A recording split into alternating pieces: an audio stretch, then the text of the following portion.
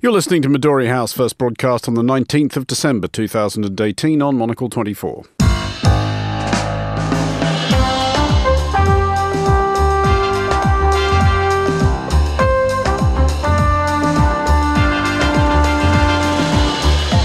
Hello and welcome to Midori House, coming to you live from Studio 1 here in London. I'm Andrew Muller. On today's show, 80% of the votes cast for members of this House were for members of this House who stood on a manifesto commitment to honour the referendum and deliver on Brexit. 100 days to go. Someone will tell us what the plan is any second now. My guests Charles Hecker and Sebastian Borger will be discussing this and the day's other top stories, including another dump of diplomatic cables. Do they really tell us anything we didn't know? Space Force and the Financial Times' generous Christmas gift to the world's seething conspiracy theorists. That's all coming up on Midori House on Monocle 24 right now.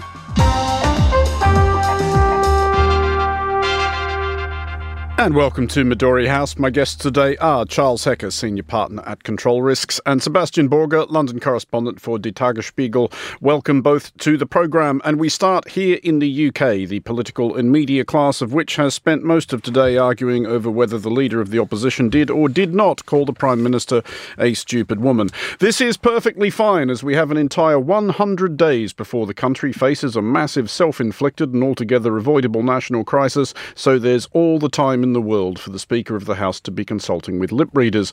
Granted, the UK's 5 leading employers groups have again warned that a no-deal Brexit would be calamitous, but what do people who know things know about anything? Charles, this is all going excellently, isn't it? It's absolutely descending into farce, and there is this bizarre playing of games, not with just the European Union now, but with the citizens of the United Kingdom. What's happened by Prime Minister Theresa May saying we need to all get ready for a no-deal Brexit is two things, and that is that she used to be playing chicken with the European Union, saying, give us a good deal or else, we'll stop buying your cars, or we'll stop trading in your bonds, or we'll cut off our markets to you for champagne. What she's doing now is she's playing chicken with the UK. And she's now trying to frighten us, or she's trying to frighten her legislators, or she's trying to frighten business or constituencies. And that's a significant shift, because I don't think anybody takes her seriously that we're really going to crash out. Now, having said that, the likelihood that we will crash out is increasing, though it hasn't crossed the 50% mark. And anybody who's involved in crisis management will say, well, this may be an outlier, but we can't get caught with our trousers down. And so we're going to have to do some planning for this, because it could still happen. Sebastian, it would be kind of appropriate, and you're sighing before I've even finished answering the question. It would be kind of appropriate if the end of all this was Britain leaving the EU without a deal by accident. I disagree with Charles insofar as I am one of those who thinks the risk is very high, and I think there are a number of people around who now think that it's well possible. Because we should keep in mind, shouldn't we, that the default setting from where we now are is Britain leaves without a deal. By fact of law, on March 29th, unless Article 50 is revoked, the UK is leaving the EU one way or the other. Indeed. We can argue about whether it's the 29th or the 30th, because of course it'll be the 30th on continental. But let's not do that. No, seriously, I look at the House of Commons, where there are very clever people and some extraordinarily stupid ones, and you look at the the parties, the strength of the parties, and I can easily see a situation coming up where the Parliament rejects the deal, the only deal that is on the table. Insofar, Prime Minister May is right. And And then what? And then what? Then people are saying, well, I'll resign the Conservative whip and vote for whichever is necessary. Well, let's wait and see. People have said a lot of things along the way, and nothing came to pass. Charles, the UK has announced that it is now allocating £2 billion to fund preparations for a no-deal Brexit, and I think at $350 million a week, that's about 7 weeks' worth of what we were promised on the side of the bus right there. Again, is there an element, this is very expensive theatrics at this point, but is there an element of theatrics about this, or is there an argument that this is just, if we leave aside the irresponsibility of the entire venture, that this is responsible government planning for an actual potential contingency? Well, the problem is it's hard to tell the difference between the two, because how seriously can you take the discussion of hiring an extra 3,000 customs officers, none of whom will know what to do on the 30th of March? Or how seriously can you take the message that came out that the UK, that HMRC, the Revenue and Customs, is going to send out 80,000 copies of a 100-page memo to every UK registered business at a time when nobody who works at a business in the UK ever reads a memo that is longer than a page. And at that's pushing it. So there are a certain amount of theatrics in this, and that's why I think it's so regrettable that this is what it's come to. As far as reasonable crisis management is concerned, I thought about analogies, and I thought about the introduction of the euro. Mm-hmm. And all of the planning that went in before the switch over to the common currency on the continent. And, that was everything from making sure the ATMs worked on the morning of the introduction of the euro to sort of planning out everything about, how little old ladies are going to handle the tiny little 1 euro cent coin when they go down to the grocery store for their baguette in the morning.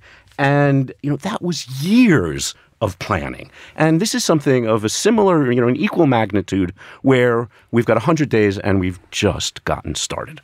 Sebastian, we have heard from the European Commission, who do seem to have given this slightly more thought. They say they've started to implement their preparations for a no-deal Brexit. What do you glean from the EU Commission's plans? Obviously, for the EU, a no-deal Brexit would be a disruption to a lot of the EU as well, though obviously that would be spread over 27 countries, so it wouldn't be as disastrous for the EU as it would be for the UK. But how serious a thing do they think it sounds? There are certain regions where it will be extraordinarily disastrous. Ireland, most obviously. Ireland, most obviously, but certain parts of Germany. Bremen, there's been studies that the GDP of Bremen, which is admittedly one of the smaller regions of Germany, but will go back by 5%. So that matters, But I'm not sure whether theatrics, yes, on the one hand. On the other hand, we now have a health secretary here in London who tells us he's bought additional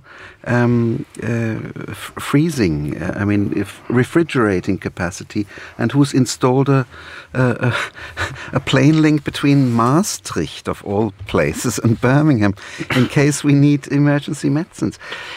The European Union, I think, is doing again, and I have to say, in so far, again, I would give the British government some leeway. It's very, very late in the day, but it's something that you have to do if you seriously contemplate no deal. They shouldn't do that, but clearly they are, and given the House of Commons, I think that is the responsible thing to do for a government at the moment. OK, well, let's move along now. Not for the first time, the leak of supposedly confidential cables traded among diplomats has confirmed that things actually are pretty much as we already knew or might have guessed. The document dump, apparently the result of a hack of the EU's diplomatic communications networks, has revealed large-scale concerns in corridors of power that perhaps the American people didn't make the wisest choice of president that they might have in 2016. More eye-catching are concerns not previously raised in public that Russia might already have parked nuclear weapons in occupied Crimea or be considering doing so. Charles, how big a deal is the hack in and of itself?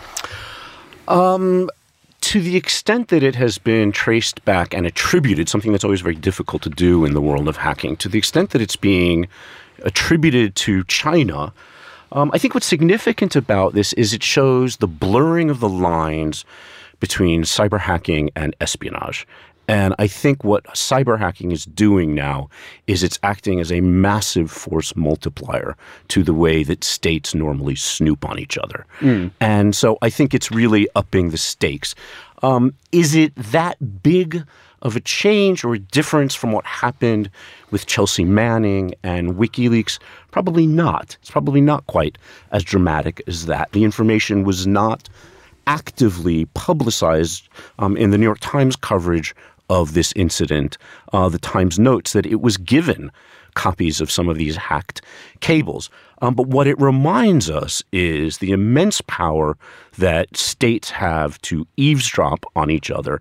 And it's really going beyond the eavesdropping and reaching into what are supposed to be the most secure channels of communication between governments. And I think what's interesting about this is it was just the way they got in was so utterly banal. It was just a phishing attack aimed at Cyprus, where perhaps they're just not as careful about what they click on in emails. And it was just fish, click, hack. And it was as simple as it could be.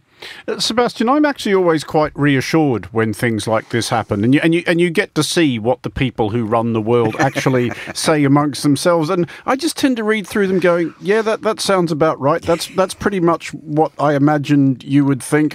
It always, to me, dispels any suggestion that there's some nefarious conspiracy in a darkened room secretly orchestrating things. It's a world full of people sending each other messages, going, "What the hell is going on now?"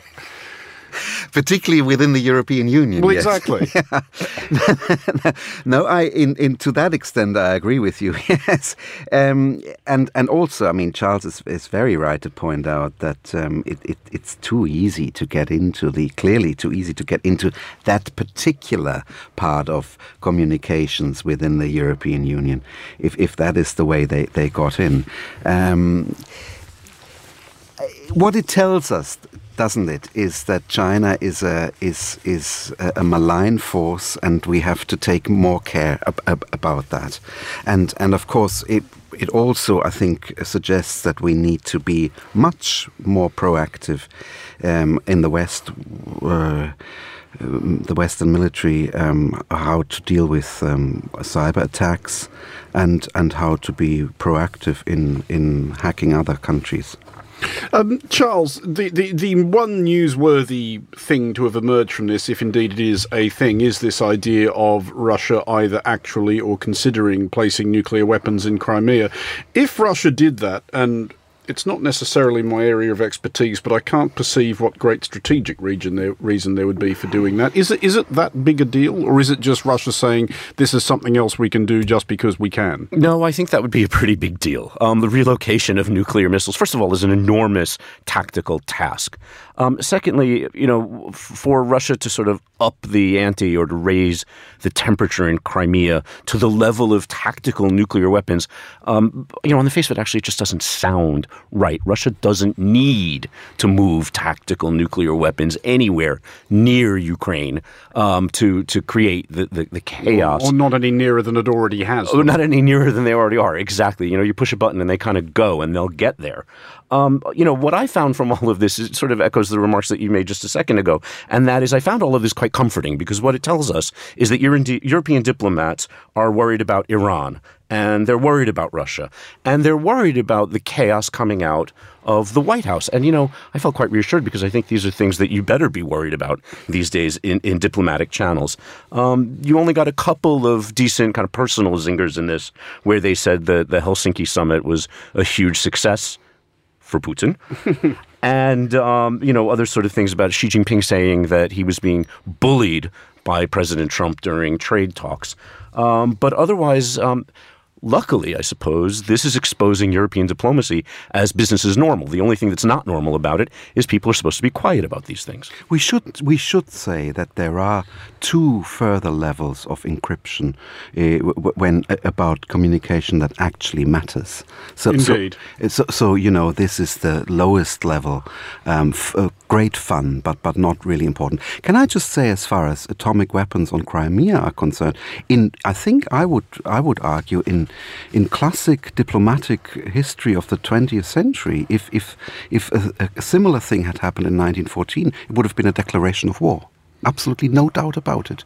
It would, as if Russia were putting 25 divisions towards the frontier with Germany, and it would clearly signal what you wanted to do. Well, the historical analogy that I was looking at is whether this would trigger another thing like the Cuban Missile Crisis. I think we would learn... Very serious indeed. Well, I think we would learn how much people really cared about Ukraine if all of a sudden it had nuclear weapons, close to its borders. Okay, we're going to take a short break now. You're listening to Midori House with me, Andrew Muller, along with Charles Hecker and Sebastian Borger. Coming up next, Space Force. Join Monocle's double issue of seasonal celebrations. Our bumper December-January edition is an essential guide to being the perfect host this holiday. We focus on the art of entertaining, how to create the most welcoming home, and the best gifts you should be giving. But before you get too comfortable, join the roller coaster ride of our annual soft power survey. He's also a believer in soft power, and he's also a believer in that France can do good in the world and that French culture is something to be championed and to be celebrated at this point. Think big. We have some serious sit-down interviews with the likes of Christiane Amanpour and music sensation Christine and the Queens. Chris.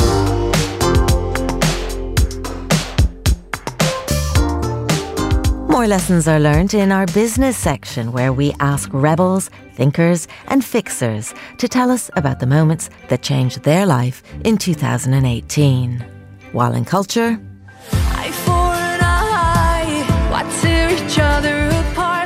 Eurovision Song Contest and Pulitzer Prize winners alike reveal what happens after the prize and why winning is not always the best pathway to success.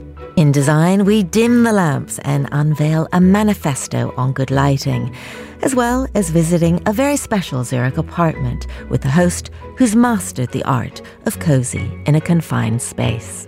Monocle's December-January issue is out now. Get your copy or subscribe at monocle.com.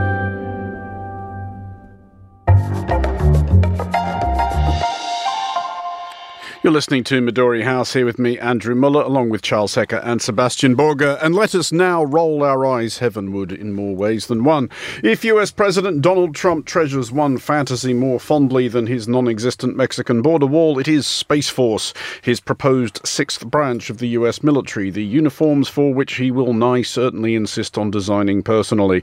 Tediously, however, Trump is dependent on congressional approval for Space Force, but it turns out that he can, by presidential fiat, create Space Command. So he has. US Space Command will have responsibility for, among other things, the possibility of fighting wars in space, which sounds like marvellous fun.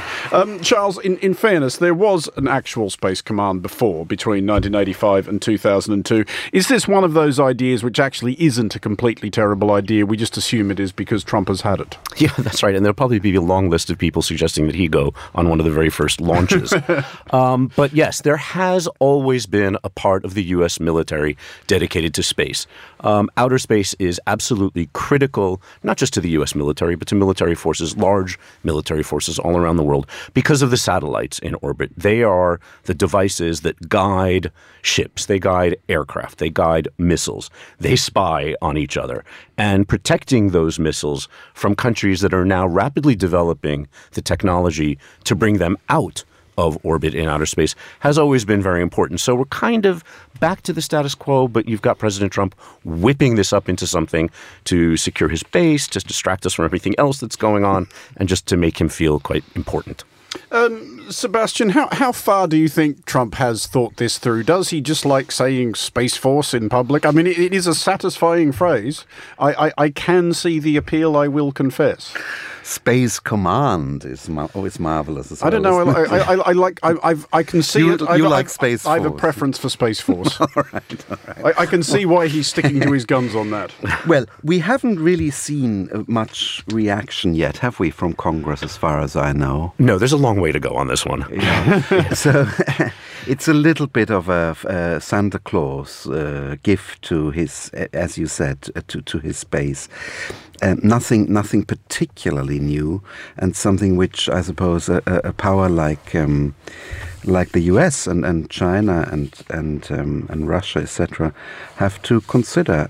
I mean, we were at some point. I try to remember whether we actually had a treaty about the demilitarization of space, but I don't think we have under the auspices of the United Nations. No, for example, I'm thinking about the Nuclear Non-Proliferation Treaty, and I don't think that extends to outer space. Exactly. So that's in a way a shame. It tells us again something which we're not so keen on at the end of 2018. In other words, the rather sad state that unilateral treaties like that are in at the moment. Charles, when you say this is exciting to his base, really, how big a deal is Space Force going to be to people who still point at aeroplanes? Conceptually, it will be something. It is one of these sort of apple pie, flag-waving sorts of issues that get people proud of the United States. But I would also add the counterbalance that the percentage of Trump voters who believe that the moon landings are a hoax, I suspect, is not small. No, and I might be inclined to agree with you. You know, heaven forbid that we say anything condescending about Trump voters, but it's the first time for everything. I think what happens is, if you say, oh, isn't it a good idea to have a division of the armed forces dedicated to outer space, you know, that group of people are going to say, oh, yes, that's really good. That's a great idea. And then if you ask them the slightest sort of second-degree follow-up question and say, well, this is going to cost $100 billion, they might say, oh, wait a second. And so conceptually, yeah, it's something that gets people riled up. They'll move on. We'll move on from Space Force in another couple of weeks and wait until the Democrats take control of the House of Representatives, who's going to hold some of the purse strings to funding this Space Force, and we'll see how quickly this argument goes away. Well, exactly that, Sebastian. Does Trump's, clear desire for this, it is one of the things he doesn't forget, this and his Mexico wall. He has various other whims which sort of come and go in a matter of minutes, but he does seem quite keen on this. Does that give a Democratic House of Representatives a certain amount of leverage? Let's make America great again. Let's make space great again. Exactly. By definition, of course, space is American, isn't it? In Mr. Trump's worldview, I would have thought. Of course, the Democrats can play around with it. On the other hand, I suppose there are certain needs that the military have, regardless who is in the White House, as with regards to space exploration or control, as Charles has pointed out. You wanted to come in? Oh, no, I was just going to say that, the idea of preparing for an attack on a satellite by having the Space Force is an interesting one, because if another country, Russia, for example, if another country were to shoot one of our military satellites out of the sky, out of space, that in itself could constitute an act of war. And you don't need a Space Force to do that. Well, I mean, so far it's been based within Air Force, hasn't it? U.S. Air Force. And so it really is only theatrics. I mean, again, it's just another example of the ongoing blurring of what are we ready for? Is a cyber hack an act of war? And should it provoke a military response? And so now we're taking the argument into outer space. Let it stay there.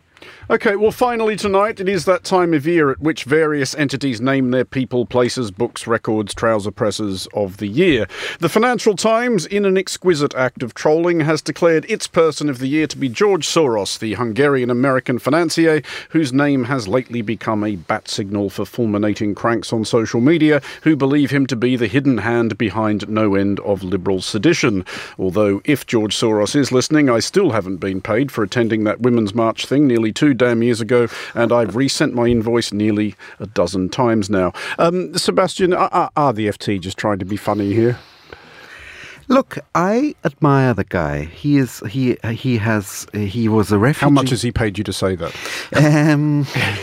He was a refugee from Hungary, of course, being Jewish, from German.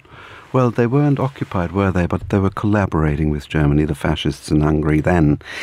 And he built his great fortune with some bits which I don't agree with, and others that are just run-of-the-mill in capitalism. But he has now, for I think it's fair to say more than 30 years, spent a lot of money on very good causes. And, every liberal Democrat in the world ought to applaud him. And so that is what the Financial Times, which is, after all, the central organ of liberal democracy anyway in Britain and across the world, is doing. I can't see the problem with that at all. No, nor can I. It is one of those people that the very same people who get terribly excited if anybody attempts to suggest that perhaps people with money have too much influence in politics tend to be the first to condemn George Soros for using his money to influence politics. Charles, why has he become such a lightning rod for conspiracy theorists? In part because he's Jewish. And in no small part, I suspect. Let's not discount the fact that these are ugly but widely used tropes for sort of blaming the Jews for pulling the strings of the world and controlling everything from behind the scenes. The other thing is that he's a financier, and that this is all done through money he made by managing money. Probably it doesn't help that he's associated with the pound crashing out of the ERM in 1992 and the fact that he almost broke the Bank of England. He's the founder, you could say, of the hedge fund industry, which is being blamed for just about everything else that George Soros isn't being blamed for. And so the fact that, he's not, for example, an Andrei Sakharov or somebody like that, who is a man of, who spoke out against the nuclear program of the Soviet Union, was imprisoned and suffered and was isolated and took an extremely principled public stand at enormous personal risk. One of the photographs that was circulating today of Soros in connection with the FT's nomination to Person of the Year is of him sitting in a corner office overlooking Manhattan with his feet up on his desk. And so you sort of think, well, here's a fat cat. But I completely agree with Sebastian that, this is top-notch trolling and that this is an individual who has supported liberal and democratic causes around the world at expense to himself. He was the first guy, by the way, to get a pipe bomb from the folks who sent out a series of pipe bombs around the U.S. Last month. So your check will be in the post in due course as well, Charles. This is excellent. Just before we go, I did want to ask you both in turn. I'll start with you, Sebastian. I'm giving you a chance to name your Person of the Year. It's a double nomination. Go on. It's the poor old European Union, stroke Leo Varadkar, the Irish Taoiseach, the Prime Minister. And I'm saying that because I think this year has shown that the European Union, with all, warts and all, as they say, has its very positive function, not least for small member states who are able to clearly give Brussels their national interests, argue for them, and find a way to bring them into this much larger community. And I'm saying that, of course, because I think in diplomatic terms, Britain, with 65 million people, atomic power, etc., nuclear weapons, versus Ireland, not even 5 million, it's game, set and match for Ireland. And Charles, just quickly. I'm going to nominate as Person of the Year anybody who has the right to vote in the country that they live in. And I think that voters in general should be given a highlight and that we should re-impress them with the amount of responsibility that they have in exercising that right to vote and get them to exercise it in a way that is educated and considered. Well, on that enfranchising note, we have reached the end of today's show. Charles Hecker and Sebastian Borger, thank you very much for joining us at Midori House. The show was produced by Carlotta Rebello, research by Fernando Augusto Pacheco and Nick Moniz. Our studio manager was David Stevens. Music next at 1900. It's The Entrepreneurs with Daniel Bache. I'm back with more on the day's main stories on the Daily at 2200. Midori House returns at the same time tomorrow, 1800 London. I'm Andrew Muller. Thank you for listening.